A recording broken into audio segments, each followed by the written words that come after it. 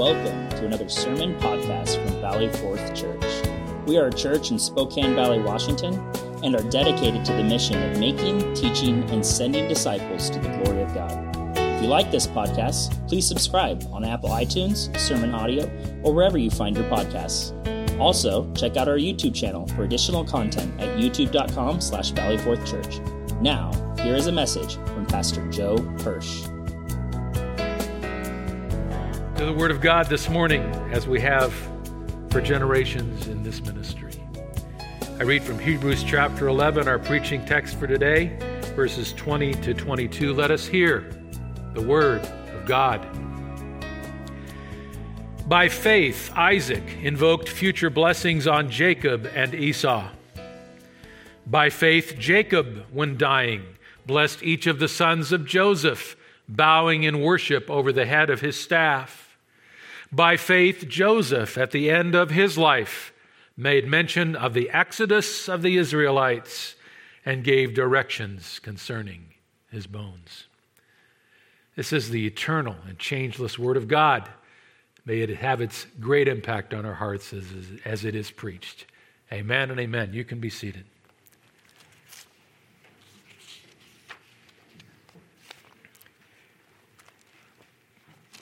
Well, I mentioned in my prayer that we are seeing increasingly chaotic times, and we are facing an increasingly uncertain future. Don't think many people would disagree about that.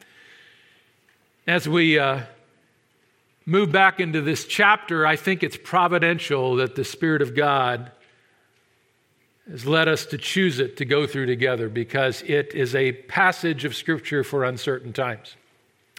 Uncertain times create turmoil in our lives, and they often cause us to ask certain questions about our future and the future of those that we love. And maybe some questions have crossed your mind even this week. If you're a young single, perhaps, thinking about your whole future, you may be wondering about that. Or maybe you're newly married.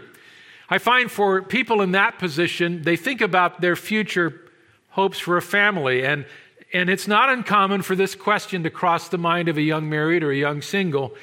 Should I really bring a child into a world like this, or into a world that's changing like this? It's a natural question, and I'm sure many would confess, yeah, it's come across your mind. Or maybe you're an older person and you're closer toward the time of Isaac and Jacob here, of passing. And you're looking not only back, but you're looking with trembling at the future because you're concerned about the ones that you'll leave behind. And maybe the question that's come across your mind this past week or in these days is, what's going to become of my loved ones when I'm gone? And I can no longer guide. I can no longer be present. I can no longer help provide, perhaps. What's going to happen to my loved ones when I'm gone? My spouse, my children, my grandchildren, if you've been so blessed. Now, these questions can cause unease in our hearts. But I'm going to tell you right now that part of the purpose of this text and the point of it is that as believers, we can face what may feel like future panic with God's forever promises. That's the power of the passage. So we're going to study three people who had their faith highlighted at their dying moment. Three individuals who all three faced the end of life. And they took three different stands to pass on the promises of God to their children and the generations after them. And so there's a lot to learn here about faith to face the future. So let's move into the passage together. I'm going to teach along two broad ideas or points today. The first is the primary perspective of these stories. You notice they're all gathered together in a flow of wording and description. It's a single message that actually began with the text about Abraham that we finished our teaching on when we were in this chapter earlier, some weeks ago. It moves through a setting of four lives that we know as the patriarchs: Abraham, Isaac, Jacob, and Joseph. I'll explain what a patriarch is in a moment, but you've got a single message with four combined stories. We've already seen Abraham's. Now we're looking at the remaining three that are kind of joined here in a death experience. So they're kind of set apart in the writer's mind. So let's see if we can understand the primary perspective of these stories. Open your Bibles wherever you have them, digitally in print, or wherever you have them as you're viewing with us today. We're going to go through a number of scriptures. But our text is Hebrews 11:20 to 22. What is the place of all of this in the flow of the book of Hebrews? We've been out for some weeks. I'll quickly review. Hebrews was written to a group of doubting Christians and other people who were thinking about committing to Christ, but weren't sure about making the faith step. All of the people reading this book were probably former Jews or current Jews. They were living in a time of increasing persecution against anyone who named the name of Jesus. And they were called in this book to see in the first 9 to 10 chapters how worthy Jesus is to be followed and believed in as the Messiah, as the Savior, and how worthy he is because of all that he's done in his cross work for us, how worthy he is to be suffered for. He brings his writing to a climax at the end of chapter 10. And in verse 38, he simply says, "My righteous one shall live by faith." Hebrews 10:38. The point of the whole sweeping 10 chapters is he's worthy of your faith, and if you believe in him, he will call you to live by faith and even suffer by faith. He's more than worthy, and it's more than a worthy calling. He calls them to live by faith, and then he shifts his thought, and in chapter 11, he illustrates how others have lived by faith. He describes faith in chapter 11, verse 1, as the assurance of things hoped for and the conviction of things not seen, which perfectly fits the three people we're going to study today. And then he illustrates it through a listing of people that, since they were Jewish readers, they'd all be familiar with. These are all people from the Old Testament history that they knew. And he goes through and establishes that, listen, if these people lived by faith in similar uncertain and difficult times, you can do the same. And I call you to do the same. So these were people of faith. Follow their example. That's the whole theme of the chapter. He wants to remind them that the principle of believing God by faith isn't new. It's been around for generations. And so the 11th chapter proves it.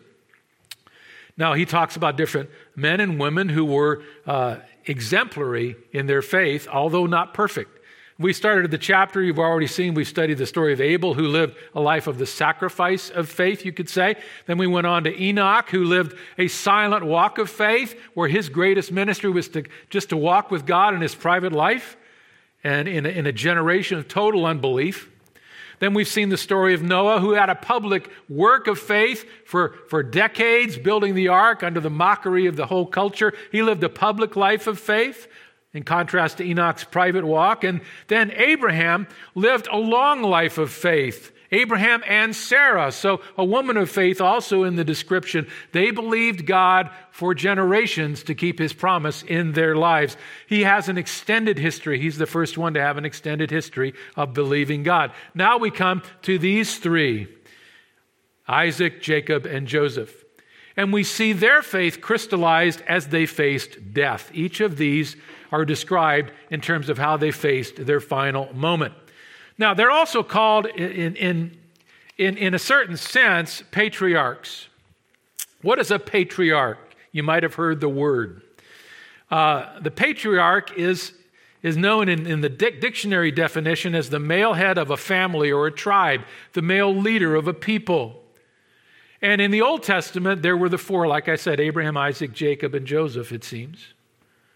The word patriarch comes from two Greek words, patria, which meant family, and archein, which meant to rule. So the ruler of a family, the leader of a family. And the family in this case is the family known as Israel. These were the early leaders of the family that would become Israel, Abraham, Isaac, Jacob, and Joseph. Now, their lives together spanned about 200 years from when God met Abraham, who was a pagan worshiper of the moon god, who lived in a place called Ur, which is in modern-day southern Iraq. And the God of the Scripture made Abraham and called him to himself and gave him some promises, which we'll talk about in just a moment or two. and called him to go to a land that he'd never seen, known as the land of Canaan. And Abraham went by faith to do that. God had given him promises when he was called, and Abraham went in search of the promises. So he traveled from Ur to Canaan, and there were other generations born. Isaac was one of his sons born to him. He was the son of promise that we learned about the last time we were in this text. That was a miracle son, and whom Abraham was actually willing to sacrifice on an altar if God told him to. And God gave him his son back by miracle. And so Isaac was born. Isaac lived and wandered the land of Canaan like Abraham did. They both lived in tents. They were never able to settle down and claim the land and claim the promise. Isaac had a son. He had a couple of sons, Jacob and Esau. Jacob was the chosen one in that situation, and he lived and moved around Canaan, both in and out of the land for generations, never settled it, so the promise never came through for him. And finally, Jacob had 12 sons. The 11th of those was named Joseph. And Joseph was the noblest of those sons, and we have his history, and he had sons also, and they're all in the narrative here. The point I want to make is they all came from the same line, father to son, and so on. They stretch over 200 years of time, and they moved from Ur down in southern Iraq up to Canaan and wandered Canaan for 100 or 150 years. And then they all ended up, in Joseph's case, down in Egypt because of a famine in Canaan. And they were far out of the land that God had said he'd promised to them. What about the promises that were made?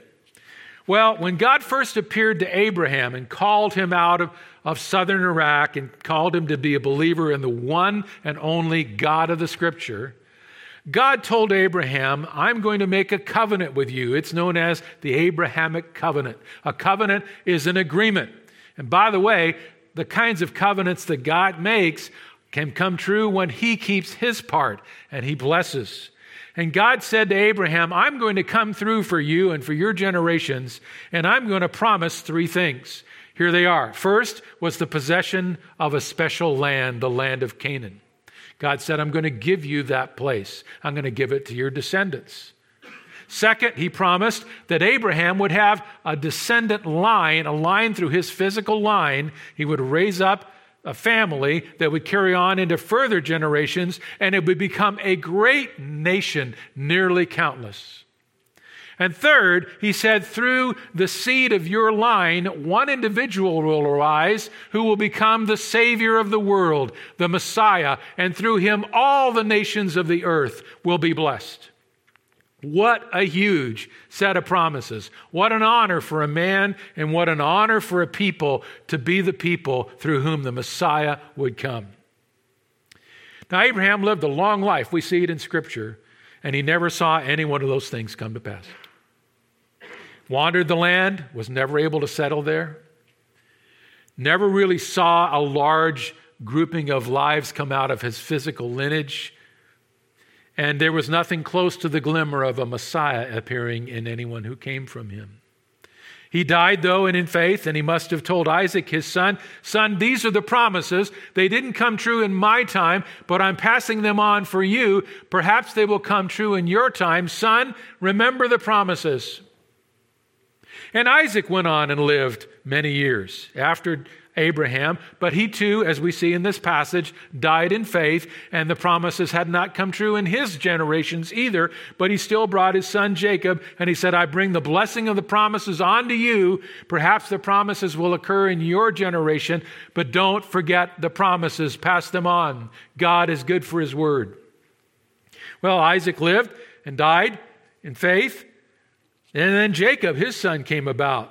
Isaac hadn't seen any of the promises in his life, but when he brings Jacob in, all of that is repeated, and you can see it in the narrative. Finally, Joseph, one of the 12 sons of Jacob, comes. Jacob never saw the promises, just like Isaac never saw the promises, just like Abraham's son never saw the promises, and Joseph lived to never see the promises. God was taking his eternal time. And Joseph dies in faith, this chapter says, and he passes on the promises, and he passes on the promises to the generations that would follow him. His promise went all the way out 400 years to the people that would follow him and be in bondage in Egypt. And he says, even though you look farther from the promises than any generation, then Abraham, then Isaac, then Jacob, my own father, and then I myself. Even after I'm God, the promises are going to be held back, and you're going to go through 400 years of slavery here in Egypt, where you seem farther than from the promises that any of us ever did. God is going to keep his promises, and he's going to bring you out of Egypt, and he's going to take you to that land, and I'm so certain of it that I want you to make sure my bones go with you. So here is mighty faith. Now, what about the promises today? Well, we've seen the fulfillment of all of them. They began to see the fulfillment after Joseph's time, when Moses led the people of God in the Exodus out from Egypt, and Joshua led them into the promised land, didn't he? So the promises did begin to be fulfilled in that generation, centuries after they were given. Did Israel become a great nation? Oh, yes. Multiplied there in Egypt and then multiplied afterward. God kept his promise. They became a great nation. And they're a nation today. They're the only nation that has survived against all odds longer than any other people group in the history of the planet. 4,000 years and counting. And they're here today. And they're here in their land. Promises fulfilled. And did we see the arrival of a Messiah? A Savior in time and space. Absolutely. When Jesus Christ strode into history, the Son of David, and he became the Messiah who was crucified, who rose, and who's ascended to heaven, and he's now building his church. We're part of the fulfillment of all these promises. So God has been at work, but they had to wait in those days, and God, when it seemed God wasn't at work. So here is the primary perspective of these stories that I want to give you in this first portion of the message. These people never saw the promises of God fulfilled. But at death, they still believed them for their children. They never saw the promises of God fulfilled, but they still believed. Abraham told Isaac, I'm dying, but you believe the promises. They'll come true, perhaps in your life. Isaac told Jacob, I'm dying, but you believe the promises. Maybe they'll come true in your life. Jacob, on dying, said to Joseph, I'm going to bless your sons. Maybe in their time, the promises will come true. And Joseph said, as he was dying to the generations to follow, I don't see it even coming close, but I believe it's going to happen. Be ready when it does. They never saw it, but at death still believed it. And that's the reason the Bible puts them in this chapter. It's the reason the Bible commends them and says, by faith, by faith, by faith, each of them believed God into an uncertain future. So let me bring the point of application for us. Every one of us, if we're called to face physical death, in that death moment, we're called to believe God's promises, or as it approaches in the life of some of these men. As we see death approaching for us, or we're at its door, we're called to believe God's promises. In fact, that's when you have to believe them more than ever. Isn't that true? When we're called to death, we have to believe God's going to be good for a number of things just on the other side of it. The first thing is we're going to have to believe he's good about heaven, about eternity, that this is not the only time the fire burns and the experience of life we have. As I went through this chapter, I just said, I thank you, Lord, that this life is not everything. I thank you, Lord, that this life is not my only experience. Because if it was, I would be greatly disappointed, greatly grieved. It has not been a good life. And if you think this life is good in its essence, you still got a lot to learn. I just thank God through the week that he was showing me that eternity is the essence of ultimate reality. So when I die, I hope I have the presence of mind and the grace of God to say, God, I believe you're good for what happens after my last breath. And that is a next breath. We'll have to believe him about what would happen to those we leave behind. I'm going to be believing God for the fact that if my children survive me and my grandchildren survive me, even though times are difficult, I'm believing that some of them may not have to taste death. I believe many of them can be raptured because I think that's the next biblical event in history. I'm praying that my children and my grandchildren, if I go in physical death, they won't have to taste it, that we're that close to the coming of Jesus. I'm praying for it. Church told you to pray for it. Scripture told you to pray for it. The Bible says to pray, even so, come Lord Jesus. That's not a slogan. That's a prayer. When you face death, you're also going to need to believe in the resurrection, that this is not the only physical experience you'll ever have. This is not the only time I'll be physically alive once I die. I'll be very physically alive with a new resurrection body someday, far better than this one, in a world far better than this one that's perfect and without end. I'm looking forward to more physical life, perfect physical life. I'm believing Him for that as I approach death, if I do. I'm going to believe God for the restoration of all things. It's a miserable, sin-racked, evil-dominated world, and it's only going to get worse. And I'm going to believe that as I approach death, God is going to do something about this. I won't live to see it physically here, but I'll live to see it eternally there. He's going to bring all things to Himself. He's going to settle with sin. He's going to deal with rebellious men and women. He's going to deal with all the injustice and the wickedness of the world. He's going to deal with Satan, and all of everything is going to be handled and restored to what God always wanted it to be. And I'm believing Him for that. I probably won't see it in my life. I know, in fact, I certainly won't see it in my life. I'll either die or be raptured, and then we'll see it in eternity. I also have to believe Him if I face death today in His providence. I have to believe that those that I leave behind are in better hands than mine. If I were taken in death today, I'd have to believe in God's perfect providence to care for my children as I could never care for them, to care for my grandchildren, to care for my spouse, to care for the believers that I love and pray for all the time. I'm going to believe God for that. And you know what? If you face a death experience, you will need to believe God for every one of those things. I can tell you in advance, He's good for the promises. Fear not. He's good for all of it. So that's the great encouragement I got from this story. Let me go now to just some quick, tight perspectives, what I would call the personal perspectives you can draw from each of these stories, from each of these lives. We're going to go through each one real quickly, Isaac, Jacob, and Joseph, and we're going to talk about the man and then the meaning of their particular faith stand, because they all took a stand. Verse 20, Isaac. Let's take a look at him, where the scripture says in Hebrews 11 and verse 20, that by faith Isaac invoked future blessings on Jacob and Esau. Let's take a look at it.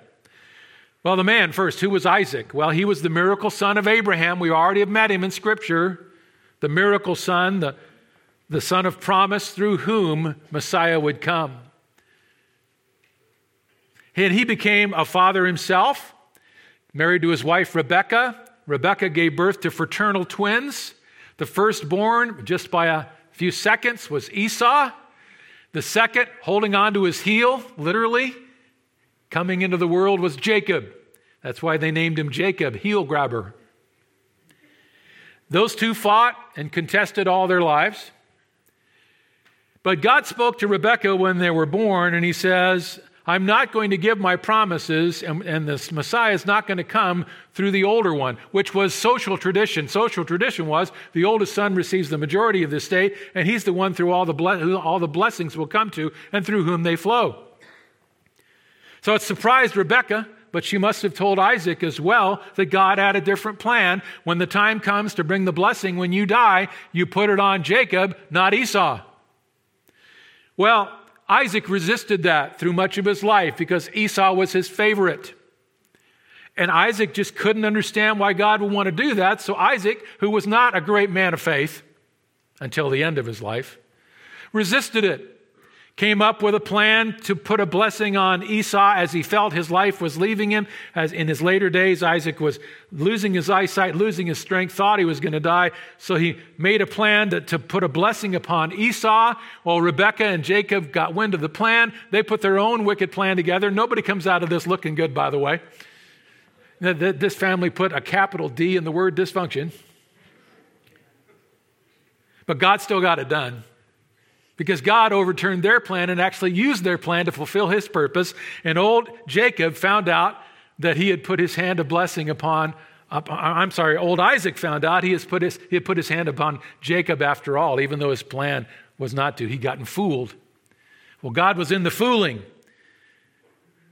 Jacob was switched in, the blessing was given, and the scripture says in Genesis 27:33, the moment Isaac figured it out, it said he trembled greatly, not only because he realized he'd been caught, but he realized God was here. And God was overruling, and God was having his will. And Isaac then at that moment is verse 20, where he invoked a future blessing on Jacob. And the scripture says when Esau came and says, but I thought I had the blessing. No, Isaac says, no, it is clear God wanted Jacob to have the blessing. And the scripture says, yes, and he shall be blessed. So he received the promises. He was the one to carry on the great promises of God. It's amazing. When God wants to get it done, he gets it done. Even when it looks like everything ain't getting done, he's getting it done. Remember that. So what's the meaning of this? Well, I take the meaning from my life was that Isaac was faced with what I would call an unwanted future. An unwanted future. He didn't want this all of his life. But when it became clear that God's will was different, Isaac showed his faith by accepting it. When he was faced with an unwanted future, his response was, I'll accept it, Lord. And that's why he's in the Hall of Faith. For that one moment, when he said, let the will of God be done. That's great faith. Let me ask you, has God made very clear that there is a certain thing or things about your future that are going to happen or have happened and that are unwanted? You lived all your life not wanting it to happen. Perhaps the end of a relationship that's changed your future, the end of a marriage or a relationship. And you're single in a way you never thought you'd be. Perhaps an illness that's come into your life that of course you never would have wanted. And in fact, you couldn't even have imagined it. But it's now a part of your future. A change in your professional life that of course you wouldn't want. But it's come. An unwanted future. What is God calling you to do? Say, oh, I'll accept it, Lord. Isaac's story. How about Jacob? Verse 21, by faith Jacob, when dying, blessed each of the sons of Joseph, bowing in worship over the head of his staff. Here's Jacob blessing two people, but the primary blessing was on one. Who was Jacob? Let's talk about the man and then the meaning. Well, he was a son of Isaac. We already know his story. He got the blessing that God wanted him to get. Now, he had a very up and down life in faith, just like his father Isaac. He was very weak much of the time, but he was bold some of the time. Yet he grew in his faith over his life so that in the last years of his life, he was a great man of God. He had great faith. He lived and sojourned, traveled all around Canaan, and then a famine came to the land, so he never settled the land either, never got the promise. He ended up driven by the famine down to Egypt, where his whole family was miraculously saved by his son Joseph, who had been betrayed generations earlier and abandoned by his brothers, and who ended up in Egypt. God had all planned it out in advance, so Joseph was there to save his family from famine and to protect them. So the whole story is played out in Genesis. So Jacob gets to the end of his life, it says in verse 21, and he knows he's dying. His eyesight was also frail. He could hardly see a thing. He was lying on his deathbed, and he asked for Joseph to come and bring his sons to get a blessing. Why didn't the older one get it in that case? His name was Simeon. He should have got the blessing. He had disgraced himself through mighty sin, and God wouldn't bless someone in that way. And so the noblest of the sons, Joseph, received this blessing.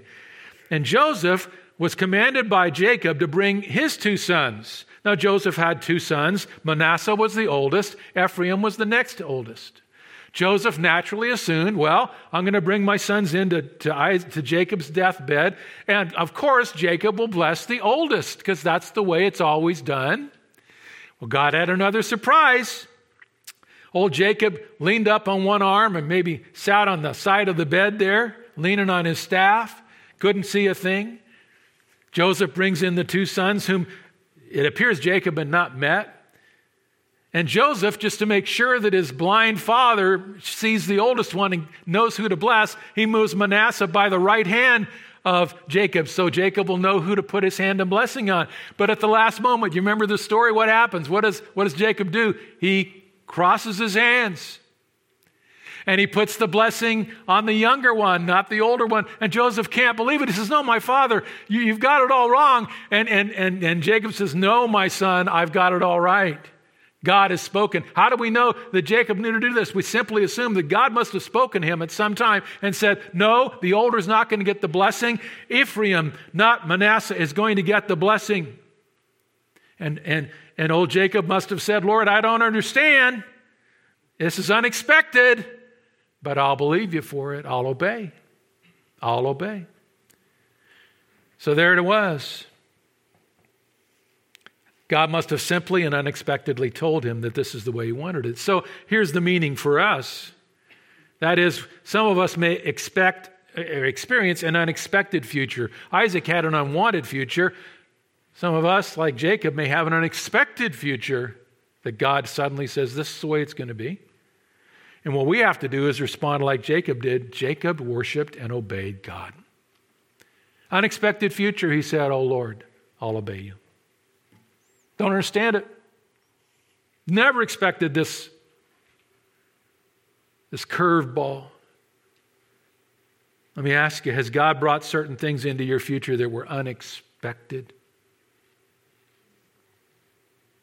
I think we're all kind of moving into a future in some ways unexpected. But think about your personal circle of family, the people you leave behind like these guys were. Has God brought into your life suddenly, in a child or a grandchild, a sudden departure from the faith? Or a sudden decision about how they're handling their life that is a total shock to you? You were an example, you raised them in the truth, they were involved in the truth in an environment like this, and they've professed faith, and now you see this sudden, unexpected change away from Christ. What are you doing about that?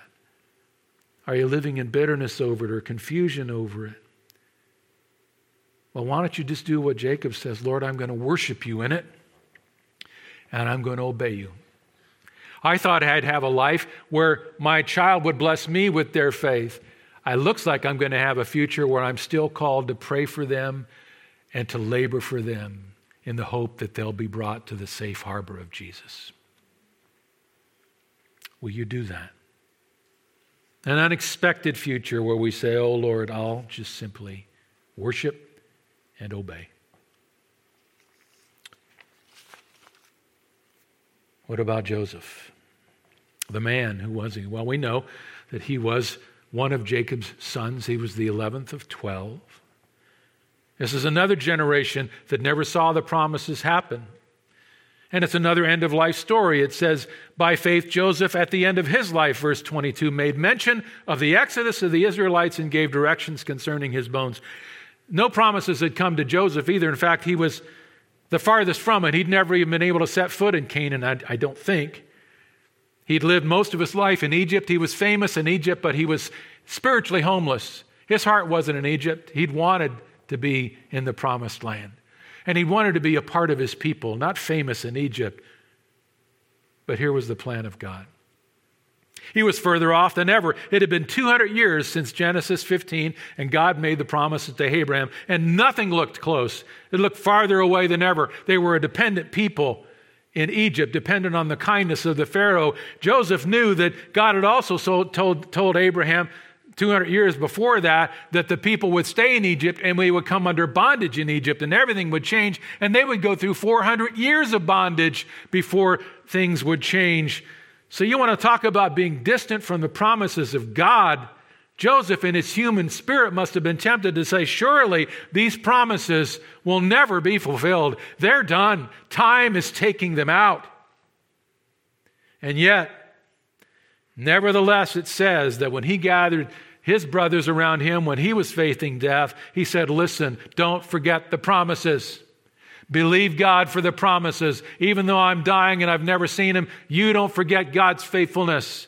He's going to come. You're going to head into centuries of bondage, but I'm believing God. He has a land for you as a people. And even though I won't be here, and generations of us won't be here, and our great-great-grandkids will be here, you tell them that God is going to keep his word. He's going to take you out of bondage. He's going to take you out of Egypt, and he's going to take you to Canaan. And I'm so certain of it that you take my bones and you put them in a casket, but don't you put them in a tomb. The scripture says that when Joseph, in Genesis 50, when Joseph died, they put his bones in a casket, a coffin, but it doesn't say they put him in one of the tombs of the pharaohs or the great ones.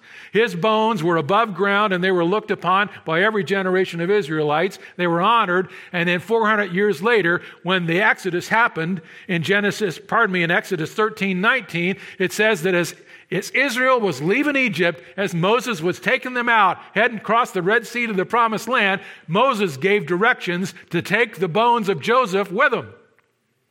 And they took those bones, and in the end part of the book of Joshua, after they'd gone into the land and the promise of the land was fulfilled, Joshua buried the bones of Joseph just as Joseph has said. He buried them in a place called Shechem, where you can visit that tomb, or what they say is the place of it, to this day. Wow. Joseph, what? He was a man perhaps of greater faith than them all, because his faith had to telescope over time. Oh, and he did it well. What's the meaning of his faith, Stan? Well, Joseph faced an uncertain future. Isaac faced the unwanted future regarding his sons. Jacob faced the surprising and kind of a unexpected future. Joseph faced the most daunting one, and that was an uncertain one, separated by centuries of time and bondage and hopelessness. So what did he do when God showed him how uncertain things looked? He simply said, Lord, I'll believe. I'll believe you to the end of my days, and I'll tell my brothers to believe you, and I'll tell my children to believe you, and I'll tell them to tell every generation to believe you until you come through. Let me ask you, has God brought you into a future that's uncertain? Beloved, may I say to you that we may be entering into a generation that's uncertain regarding God's people. More uncertain now than even a short time ago. God is still on the throne. God's promises are still written in eternal stone. God's presence is still with his people as we prayed this morning, and God's perfect plan will not be opposed and defeated. It simply cannot happen. Now, we look to generations ahead, and we don't know what the uncertainties of our generation mean about the gospel and the church, but we can know that God is all over it. Those are the stories of men that faced the future with simple faith. Now, I was thinking that none of us knows how we will face death or handle it. We don't know, and I pray for the grace to walk, and I believe in God's grace that will come. I know he'll give me grace if I have to face it, if he doesn't come for me.